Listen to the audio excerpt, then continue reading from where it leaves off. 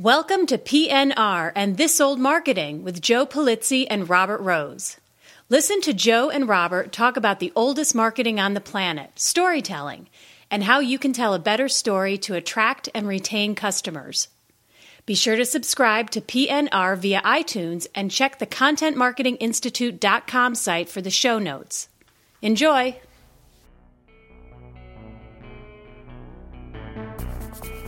And now, for your listening pleasure, here's Polizzi and Rose, PNR with This Old Marketing. Take it away, boys.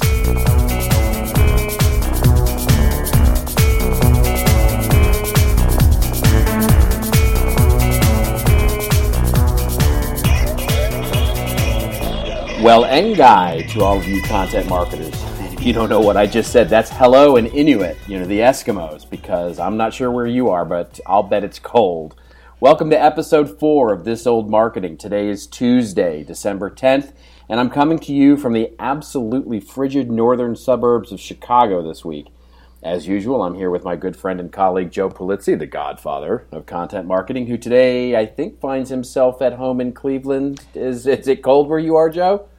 It is cold, and I'm very excited. I'm very excited to be home. It's actually I'm road weary. It's been a tough travel week. I've done, as you know, San Francisco, Los Angeles, Portland, stop in Denver, back to Houston, and now back home. And basically, I had one day over the weekend to rest a little bit. So I'm just excited. I've got about 30 days at home, shared the holidays with the family, and I'm excited about that. But I know that you've still got some travel left. I do indeed. Well, I have this trip here in Chicago where I'm meeting with a large pharmaceutical company to help them with their content marketing, and then I'm off to Stockholm, of all places, home of Santa Claus, I think, and to do one more Christmas time travel gig for content marketing, and then coming home. I'll be home the end of next week. So, and then home like you for another 30 days or so. So it'll be nice to be home for the holidays. All right, good stuff, my friend. Well, let's move quickly on to the news. I mean, speaking of cold here, out in the cold, as it were, I saw this article and I couldn't believe it. And then after I read it, it sort of made sense to me. So this article in Ad Age that came out last week, Unilever, if you think marketing jobs are hot, Unilever is saying, well, we're going to rethink this whole thing. They're slashing 800 jobs in marketing. And the interesting thing to me was when we got down into it, it was certainly, you think marketing jobs are hot right now, and how could anybody be slashing marketing in this time? And what it seems like they're doing, and I would love to get your take on this, what you think of it, Joe, is that they said it was really for them, it was a reduction in what they called non-working media, or really agency fees, if you read that between the lines there. And to me, what it says is that looks like, they're doing stuff like Dove, the campaign for Real Beauty, so it's not like they're not doing anything with regard to content. So I think this is really them saying, look, we're spending a lot of money on people and agencies, and they're all going into fees and salaries, and we need to get this money out into content and up on the screen. It's interesting when you sent this to me, and of course I read it a couple times because I really wanted to get the impact of this. When we look at smaller brands, so Unilever, very, been around for a long, long time, very traditionally set up, great marketing company actually for a long, long time, years. But if you look at some of the smaller brands, they're adding tons of marketing positions. I mean, you and I are meeting with lots of small and mid-market companies where they're adding like crazy, but they don't have the existing infrastructure that's been built on mass media that Unilever has. So my take from it was immediately we're in the process of seeing this marketing department transform themselves into a working publishing department. And this is some of the pain they have to go through that smaller companies and mid-market companies either went through already or don't have to go through, because they don't have all this siloed, long-standing history of the marketing department set up around mass media. I mean, do you see it that way? Or I do. Well, I guess the one thing I would add is digital to this, right? I mean, I think one of the things, this comes back to just the point you just made, which is, they're a traditional company, and so there's a lot of people there that don't have the digital savviness, and so I think what they're doing in some cases is bringing in people that have technology savvy, that understand social, that understand mobile, and they're basically the people that can't keep up with that stuff, are finding themselves out of work. Well, it's interesting. When I look at this and what happened, I go back to my days at Penton Media and publishing, and in the early 2000s, a similar thing happened. I mean, there was some, of course, the economy was terrible in the early 2000s for the media companies. We had 9/11, lots of things happened. But what really took shape is digital came around, and we were very, very much print focused. And you just saw, basically, there was a cleaning house, and we started to get digital thinkers and digital doers into the company, and you're saying this is the same thing. Yes, that's exactly. Well, I think in large part it's the evolution of both of the things that what we're talking about here, which is this idea that content and certainly putting budget toward the screen and stories and content and campaigns versus the arms and legs and agency fees that are sort of more traditional. When you think of as classic advertising budgets, I think it's a combination of that with this need for technology savviness, which is quite frankly younger. It's quite frankly a more readiness to try smaller iterative experiments across all these different channels that they have to manage now for all of their consumer brands. Mm-hmm. Well, they mentioned P&G with it too, which did a similar thing. So basically, to wrap this whole thing up, is this just the start of more of these larger companies making moves like this? Yeah. Oh, I think it is. I think it is. It's the writing on the wall for agencies has been there for some time. Agencies are in a there was a wonderful piece, and in fact, I blogged on this for CMI.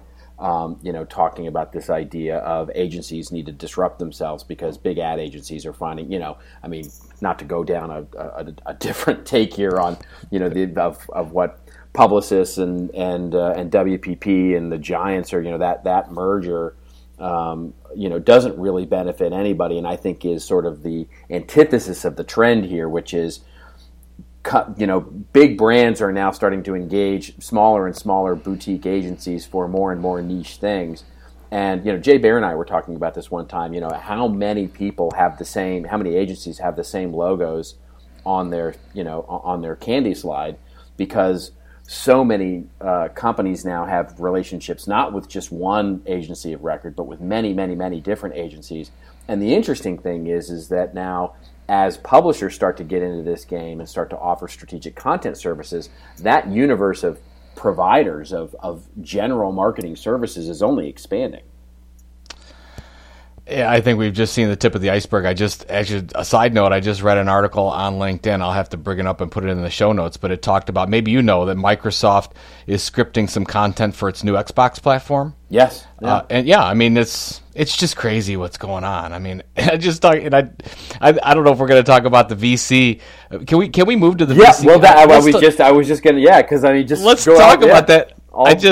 God almighty, and I love all our VC companies out there, but you and I are being inundated with VC calls lately. It is a hot time. I think it's just so. Go. Why don't you go through that article, and then we'll talk about it a bit. Well, VCs are sort of waking up to the fact that content marketing is alive and well, and here to stay, right? So this is an article that came out in Forbes, actually, I think it was last week, and it was written by Dory Clark, who is someone I actually know and was a creative person, and she's been with a number of product companies, just talking about. By the way, and Dory, I talked to Dory last week, and she interviewed me for a piece. She's fantastic. Yeah, isn't she great? Great writer, yeah. And I like that she's covering the space. Yeah, she's really sort of expanding quickly into it, and it's.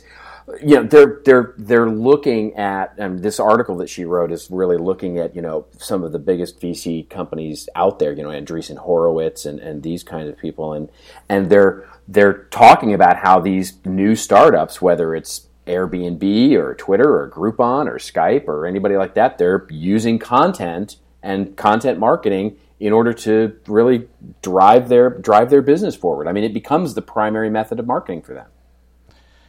And I would say this is the hottest place right now. Of course, the Twitters of the world and the Snapchats turning down $4 billion are getting all the love, I think, from the media. But I don't know if there's a hotter area that VCs are looking at right now than the content marketing area. Well, you cover the technology space. Do you agree with that? Absolutely. We're getting calls. I have at least 2 or 3 calls with venture capital firms every week talking about this space. And I love to talk about it. So it's not like I get bored with it, but it's I'm having this conversation over and over again about all sorts of different sectors, whether it's the content collaboration space, native advertising, workflow, all sorts of things with regard to platforms, with regard to content marketing. It is a disruptive space right now, and it is one where there's a lot of money flowing. Well, here's my question for you, because I was asked this today, and I actually don't know. Is it the marketplaces? Is it the native advertising space? Is it collaboration and process tools? Which ones do you think are the hottest ones, say, from a VC standpoint, or the ones that maybe will have the most life at seeing increased valuation? Well, I'll tell you this. Here's my take on it is this, and it's a little different because when I look at the technology side of it, so there's sort of 2 questions buried in there. One is, where's all the money flowing? And right now there's no question that content promotion and native advertising is where most of the money, if you look at the lion's share of dollars, they're actually flowing into that space. So look at Outbrain, which I think has now raised upwards of $100 million. Taboola is a similar story, and that whole space has just been raising money like crazy. And there's been some money, of course, in others, Skyward in the collaboration space, Kapost, some of these companies that are out there on the collaboration and workflow side, not nearly to the extent of the promotion side.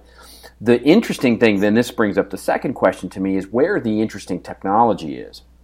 And I think there's some interesting technology in the content promotion space, the algorithmic way that companies like Taboola and Outbrain are looking at content and scanning it and doing those things is really interesting. But I think, honestly, to me the most interesting, and maybe it's just my background, but to me the most interesting technology space is the curation space. Well, we just released our curation report, but there's some really fascinating technology. Really just hardcore, really innovative sets of technology going on in the ability to do semantic analysis and filter and curate content on an automatic basis, and it's really interesting to me. I'm surprised to hear you say that. I wouldn't have bet curation. Is it what's the over and above what we're seeing in the process tools? The process tools have the least amount of technology, quite frankly. Well, and why an enterprise content management company hasn't bought one of these companies yet, because it's amazing to me.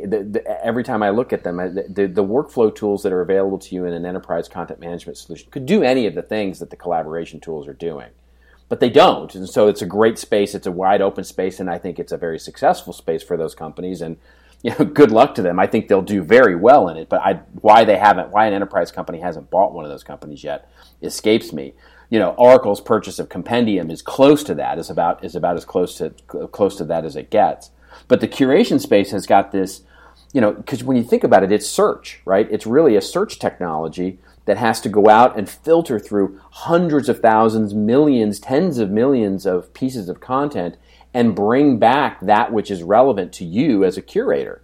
And that's a really hard problem. So if you're a VC today, where are you putting your bets at?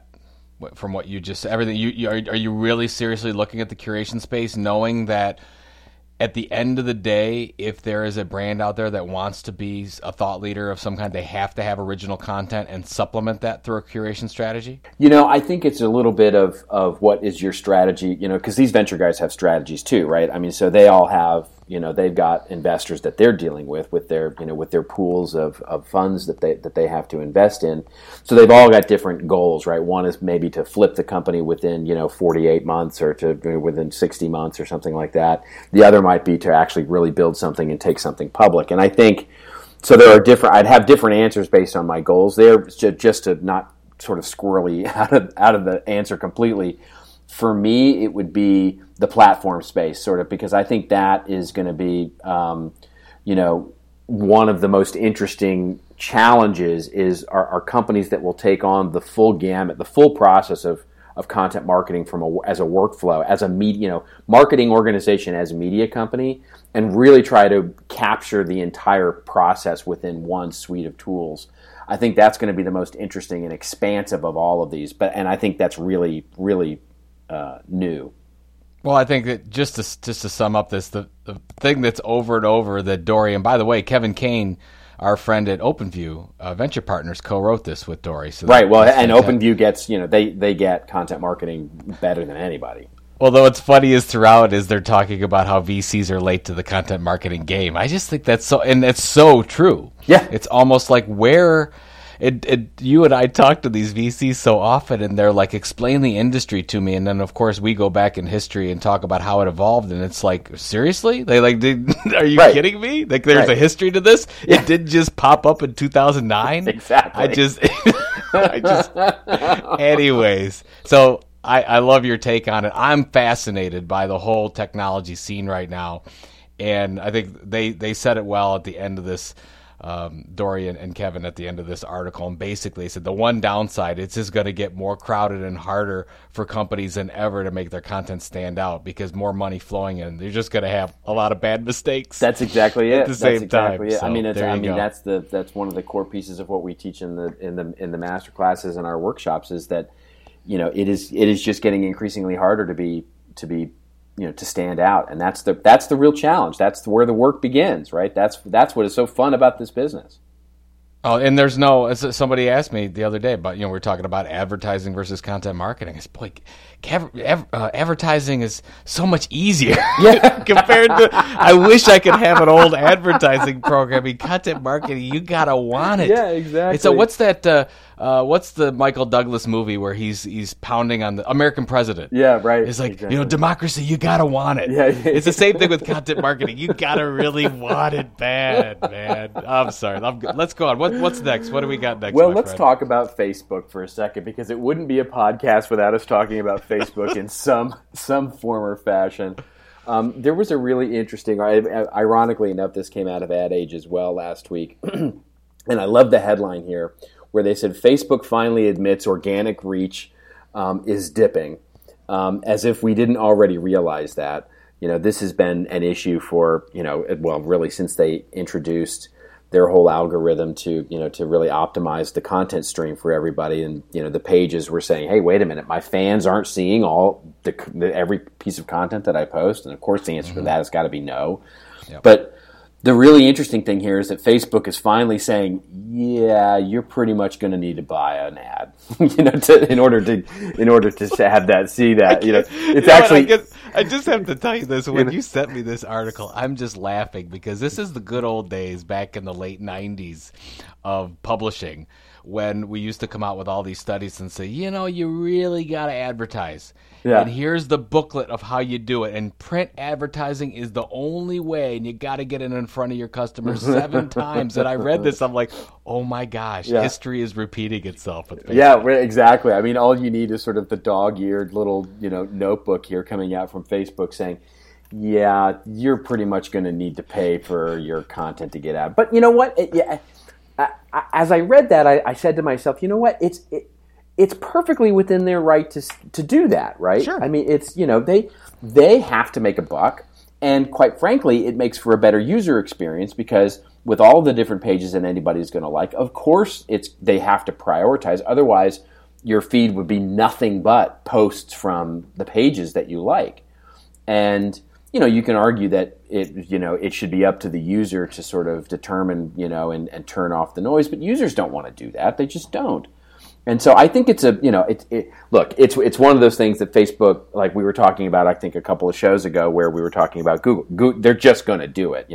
They're a public company now, and they got to make money. So this is the way of the world now. So there's no rebelling against this. Well, the thing that I've been seeing on my own Facebook feed is a number of my friends saying, please, can I see some of my friends' posts? And I think that's the problem. It's not showing, the relevant posts that you want from your family and friends. Yeah, I don't have that problem. I would consider myself a relatively heavy Facebook user. And I don't, look, maybe I don't. Maybe I don't see what's relevant. It's one of those maybe things. You're just seeing my stuff. Well, exactly. Well, you and I, we're only friends with each other, so you see my stuff, I see your stuff. That's it. Like, you are an influencer after all. Whatever. No, I mean, the biggest thing, and by the way, disclaimer here. I mean, I'm a Facebook shareholder, and I believe in that model, except for the fact that as I'm talking to younger folks around the country, they're not on Facebook. Yes, well, that's true enough. Yeah, this is a concern. I mean, now all the old people like us are on Facebook. That's right, and the kids aren't, and that's got to be a concern for this model. So, yeah, no, I think you're absolutely right. It is, but the what's the alternative, right? I mean, with as many people as they have, they've got some time to figure that out. It has been said before that Facebook is the AOL of the mid 2000s, but and candidly, I've been one to actually say that. So, but I don't know now. I think they may, what I admire most about Facebook is the teams, and I know a few people who work there, and I'm not a shareholder, so full disclosure, they know how to pivot. They're smart people, and if there's anybody that can figure this out, they can figure it out. Yeah. I don't think it's going away anytime soon. I just think it's interesting, and the fact is, this type of promotion is not going to go away. We're going to see more and more of it. It's something that I think we all need to look at. And if your user base is on Facebook, I would be looking at it right now as an opportunity. I just think it's funny the way they go at it and say, "Yeah, we've done this research, and yep, you have to give us money now." So here's the flip side. Another, our next news item here, which is, so you've got Facebook on one side and you've got Google Plus on the other, and I know you're a Google Plus fanboy, so. Here's something. The one time a week that I'm on it. Yes, I am. But here's this article that came out, and I would love to get your take on this because I don't really.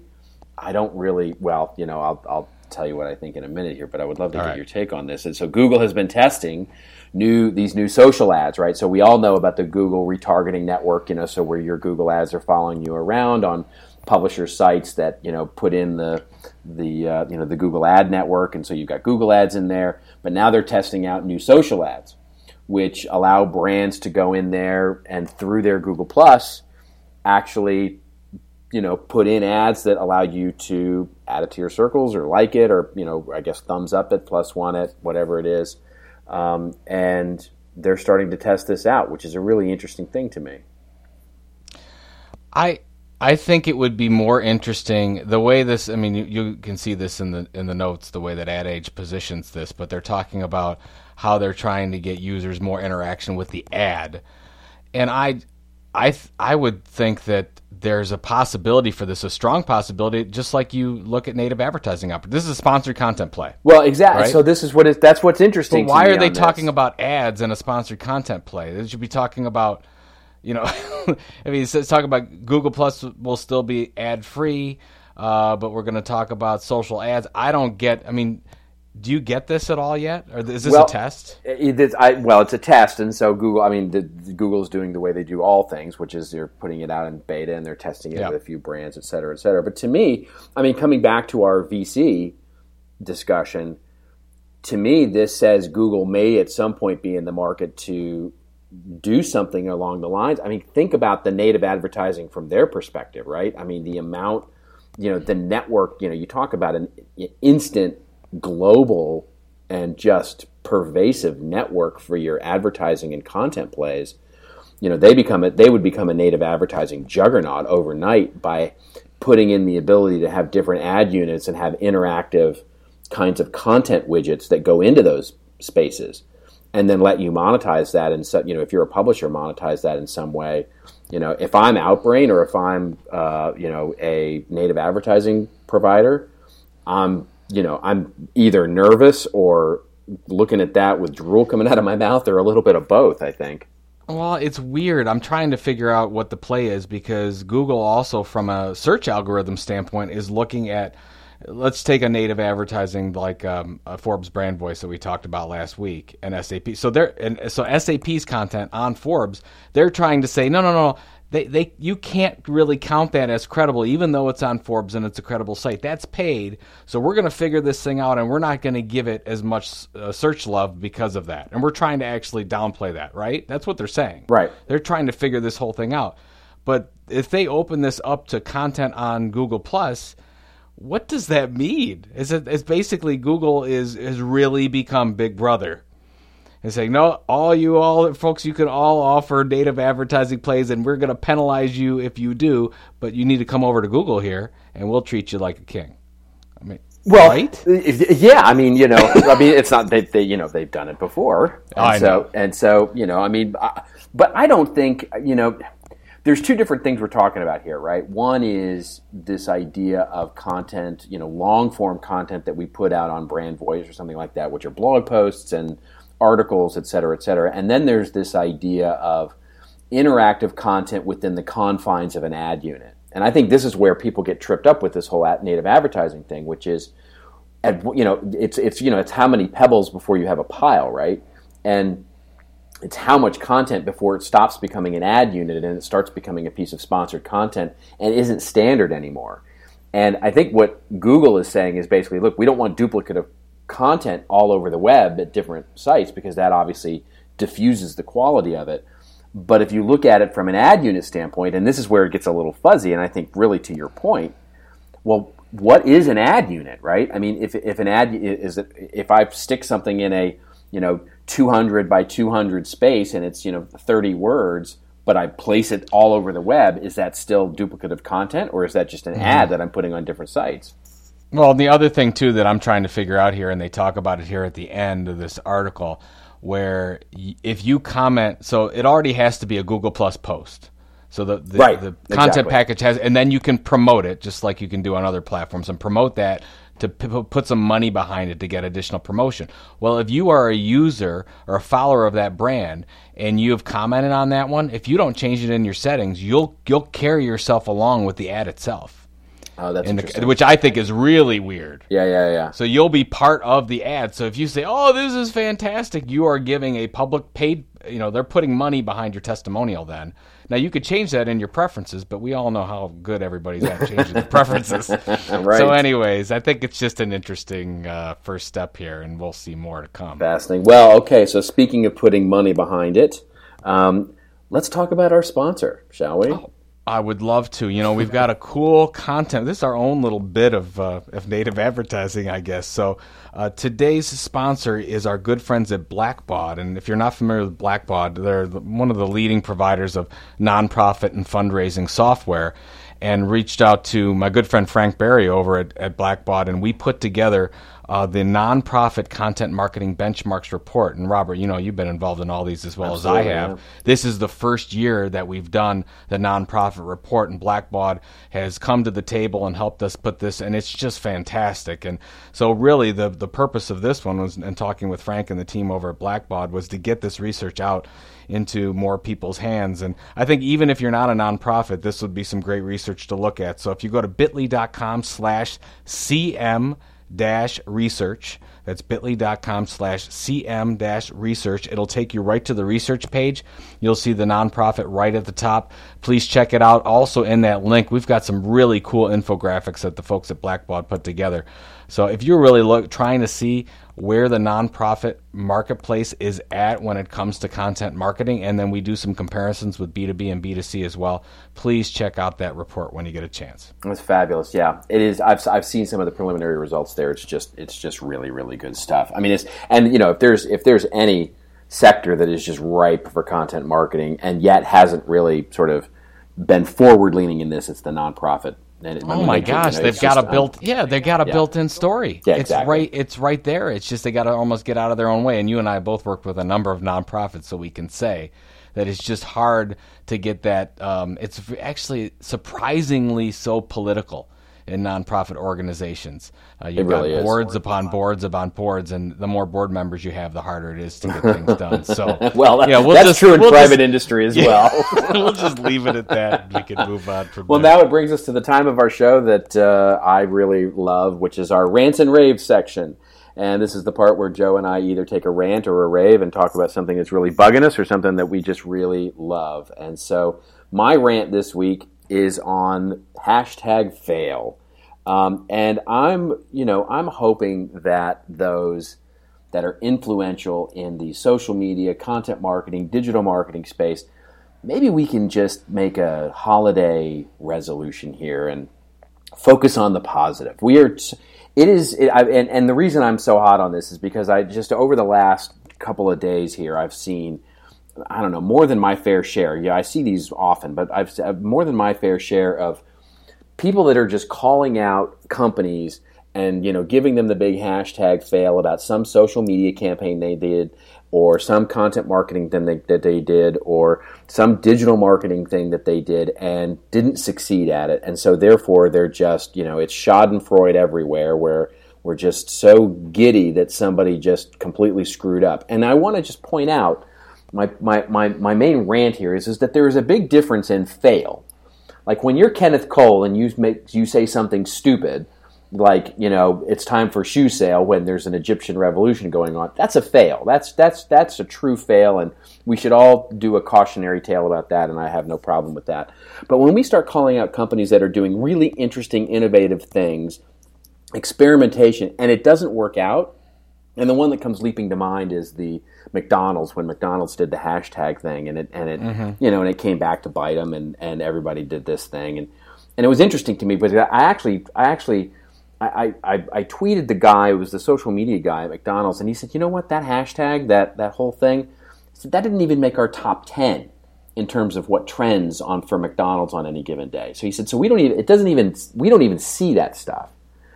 But the interesting thing is that we're so quick to point out where people fail, and then we go back into these clients or to these businesses and say, we really want you to experiment, we really want you to be creative, we want you to be innovative and try new things. And then it's like we laugh at them when they try these things and they don't actually work out. So I would love for us, those of us that are inside baseball, maybe take a little extra time this year and point out some of the wonderful positive things instead of being so quick to just jump on the bandwagon of a giant #fail. I'll just have a take on that one. I think it's just only going to get worse. And it just because everything is so out in the open. You've got haters out there. It's going to happen. I mean, just real quickly, completely side note, but I think it's relevant. I was just watching, pardon the interruption, on PTI on ESPN today, and they were talking about the Oregon football player who got in a snowball fight on campus, yeah, and got, basically he's not allowed to play in the bowl game. And the reason why is because somebody caught it on camera. Yeah, that normally wouldn't, and they'd upload it to YouTube. And are you kidding me? That in the past that never would have happened because nobody would have saw it, and now you've got to see it. And it's gonna just happen because it's all out there, and we're gonna pick it to death and go forward. So I don't even know. It's a good point. I'm with you. It's a good point. I think it's a good point, and I think the point being, let's not be part of the problem. Let's be part of the solution. You know what I mean? So because you're absolutely right, it's going to happen. Yeah, although you got to say that we've been picking on people this whole podcast. Do you get the irony of that whole thing there? Irony there. But all right, I don't think we picked on anybody, did we? Did we call anybody out as a failure? I don't think so. No, we don't ever do that. I don't think so. I'm going to go on to mine, and I'm going to have a rave this week. I wrote an article on LinkedIn on December 5th, and I'll share it in the show notes, on Newsweek's move back to print. And I just thought, and there was, big made the headlines last year that Newsweek, the beloved publication launched in 1933 that killed their print and went digital only, is going to go back and do a printed version in 2014. They're going to launch it at about a 64-page paid version, and at about 100,000 circulation. So I just want to give everything is digital. I'm not saying that it's not a digital first strategy, but I do think there's still a place for print. And actually, the whole article that I go on is just giving a pat on the back to Newsweek to actually try something experimental, print, which is interesting in and of itself.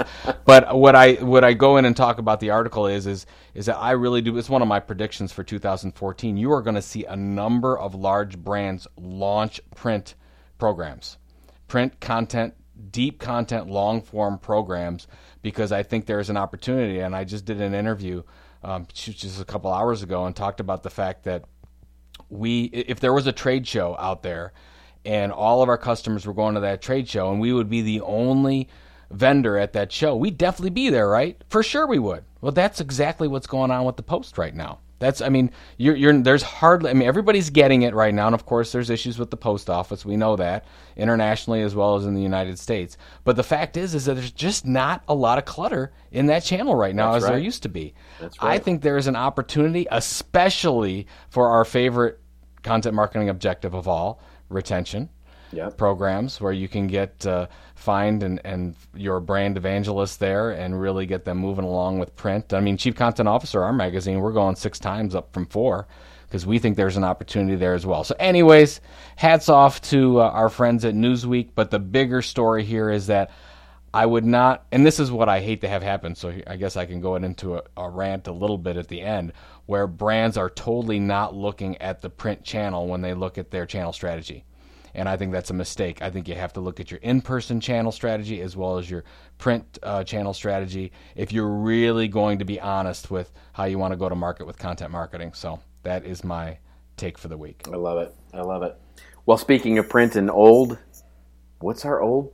We have our this old marketing example. This is yours. Yeah, this one's mine. I have to say that I've seen you present more than once, and you love this example. I do. So I usually do this old marketing, but I would love to hear. I do love this example. So this goes back to the 1920s, and it is Force cereal and Minnie Maud Hanf. Basically, the Edward Ellsworth Company, which was making cereal. It was making the brand Force cereal back in the day, and he had a big problem, which was, the 1920s, the average American breakfast was truly meat, and more meat, and butter, and milk, and more meat, which is my kind of breakfast, by the way. Sounds fantastic. Yeah. It's an awesome breakfast. But as the American population became more urbanized, really the idea of cereal for breakfast was sort of just a weird sort of idea. And Edward Ellsworth had this idea about making cereal the American staple for breakfast. And so he hired this woman, Minnie Maud Hanf, to write stories. And she created this character for Force cereal it was 2 characters actually. The first was Jimmy Dumps. And Jimmy Dumps basically ate nothing but meat and butter, and he was fat, and he was short, and he was unhealthy. But when he ate Force cereal, he became Sunny Jim. And Sunny Jim was, full of vim and vigor and life and had a smile on his face. And and that was her training. She was a songwriter, she was a poet, she was a writer, and she wrote all this stuff. They wrote stories about Sunny Jim in magazines. They wrote songs about Sunny Jim. And then this weird thing happened, which was he went the 1920s equivalent of viral. People started to write their own songs about Sunny Jim. They started to write their own songs about Jimmy Dumps and send them in to the Force cereal people. And they would then republish them. And it was this wonderful content sharing. It was it was social media in a nutshell. It was really Coca-Cola's idea of liquid content happening in 1920. And that was what's so wonderful about this. And the amazing thing was that it became such a part of the American culture, this idea of Sunny Jim, that people would actually stop people on the street if they had a smile on their face and say, "Hey, you got Sunny Jim today." Oh, jeez, that's great. And that's just an amazing thing. That's the brass ring for us as storytellers, as content marketers. If we can get something into the culture where we can actually get people talking about our approach or our product or service as a part of the way that they greet each other, come on. And that's before we had mass media. And then the question, of course, did it sell cereal? Well, yeah, it did. 360,000 boxes of cereal a day by the end of the decade there. So it's just a wonder. I love that story. We'll have to send that story to our VC friends. Yeah. Tell them, here's Exactly. back in the day of content back marketing. in the day. There you go. No, that's a great example. Thanks for sharing that. Absolutely. So any final words here as we sort of finish up here? Yeah, where you say you're going to be home for the holidays? I'm going to be home for the holidays, but I'm working on it. We've got a couple big events coming up. We've got Content Tech, which is our first virtual event focusing on your favorite, and of course you'll be working on this one heavily, Robert, as you know, talking about content marketing technology. It's February 26th of next year, so we're working on finalizing the program now for that, and you can get more information on the contentmarketinginstitute.com site. And then the other thing that I've been really working heavily on this week is Content Marketing World Sydney. So for all of our Asia Pacific fans and friends out there, it's going to be 31st March to the 2nd of April. We have a phenomenal lineup. Of course, we've got Mr. Robert Rose, but we have a number. Don't let that dissuade you. Well, we're bringing. We had a lot of feedback, Robert, last year, and they said please bring more American speakers, and we're bringing a full fleet of them. Including you and I and a number of other great thought leaders, speakers, authors, and brand content marketers, as well as brands such as Tourism Australia, Deloitte, SAP, all on the ground in Australia, talking about how they're using storytelling to attract and retain customers. So if you're in the area, I'd love to see a Content Marketing World Sydney. So the next couple of weeks, Robert, is really kind of my time to finish up and put these programs together. That's fantastic. That's absolutely wonderful. So you have what do you have next week? I have next week. I'm going to Stockholm. I'm going to the lovely Stockholm to work with a client. Actually, I mean we're at Content Marketing Institute and everything we're doing is just getting more and more global as we speak. So I'm off to Stockholm for a week to work with a client, and then I'm back and home for the holidays and spending a little time with my wife and my dog and doing that. So there's, and of course doing this show. We'll look forward to next week. You got it. Absolutely. Well, safe travels, my friend. And thank you very much. You're going to sign off here. Thank you very much. Well, that's it for Joe Polizzi. This is Robert Rose signing off. And remember, if you'd like your question answered on the show, please do tag us on Twitter. #ThisOldMarketing, not #fail, #ThisOldMarketing. Send an email to thisoldmarketing@contentinstitute.com. And this was episode number 4. We hope you look forward to more of these over the course of the next year. And remember, it's your story to tell. Tell it well. We'll see you next time on PNR.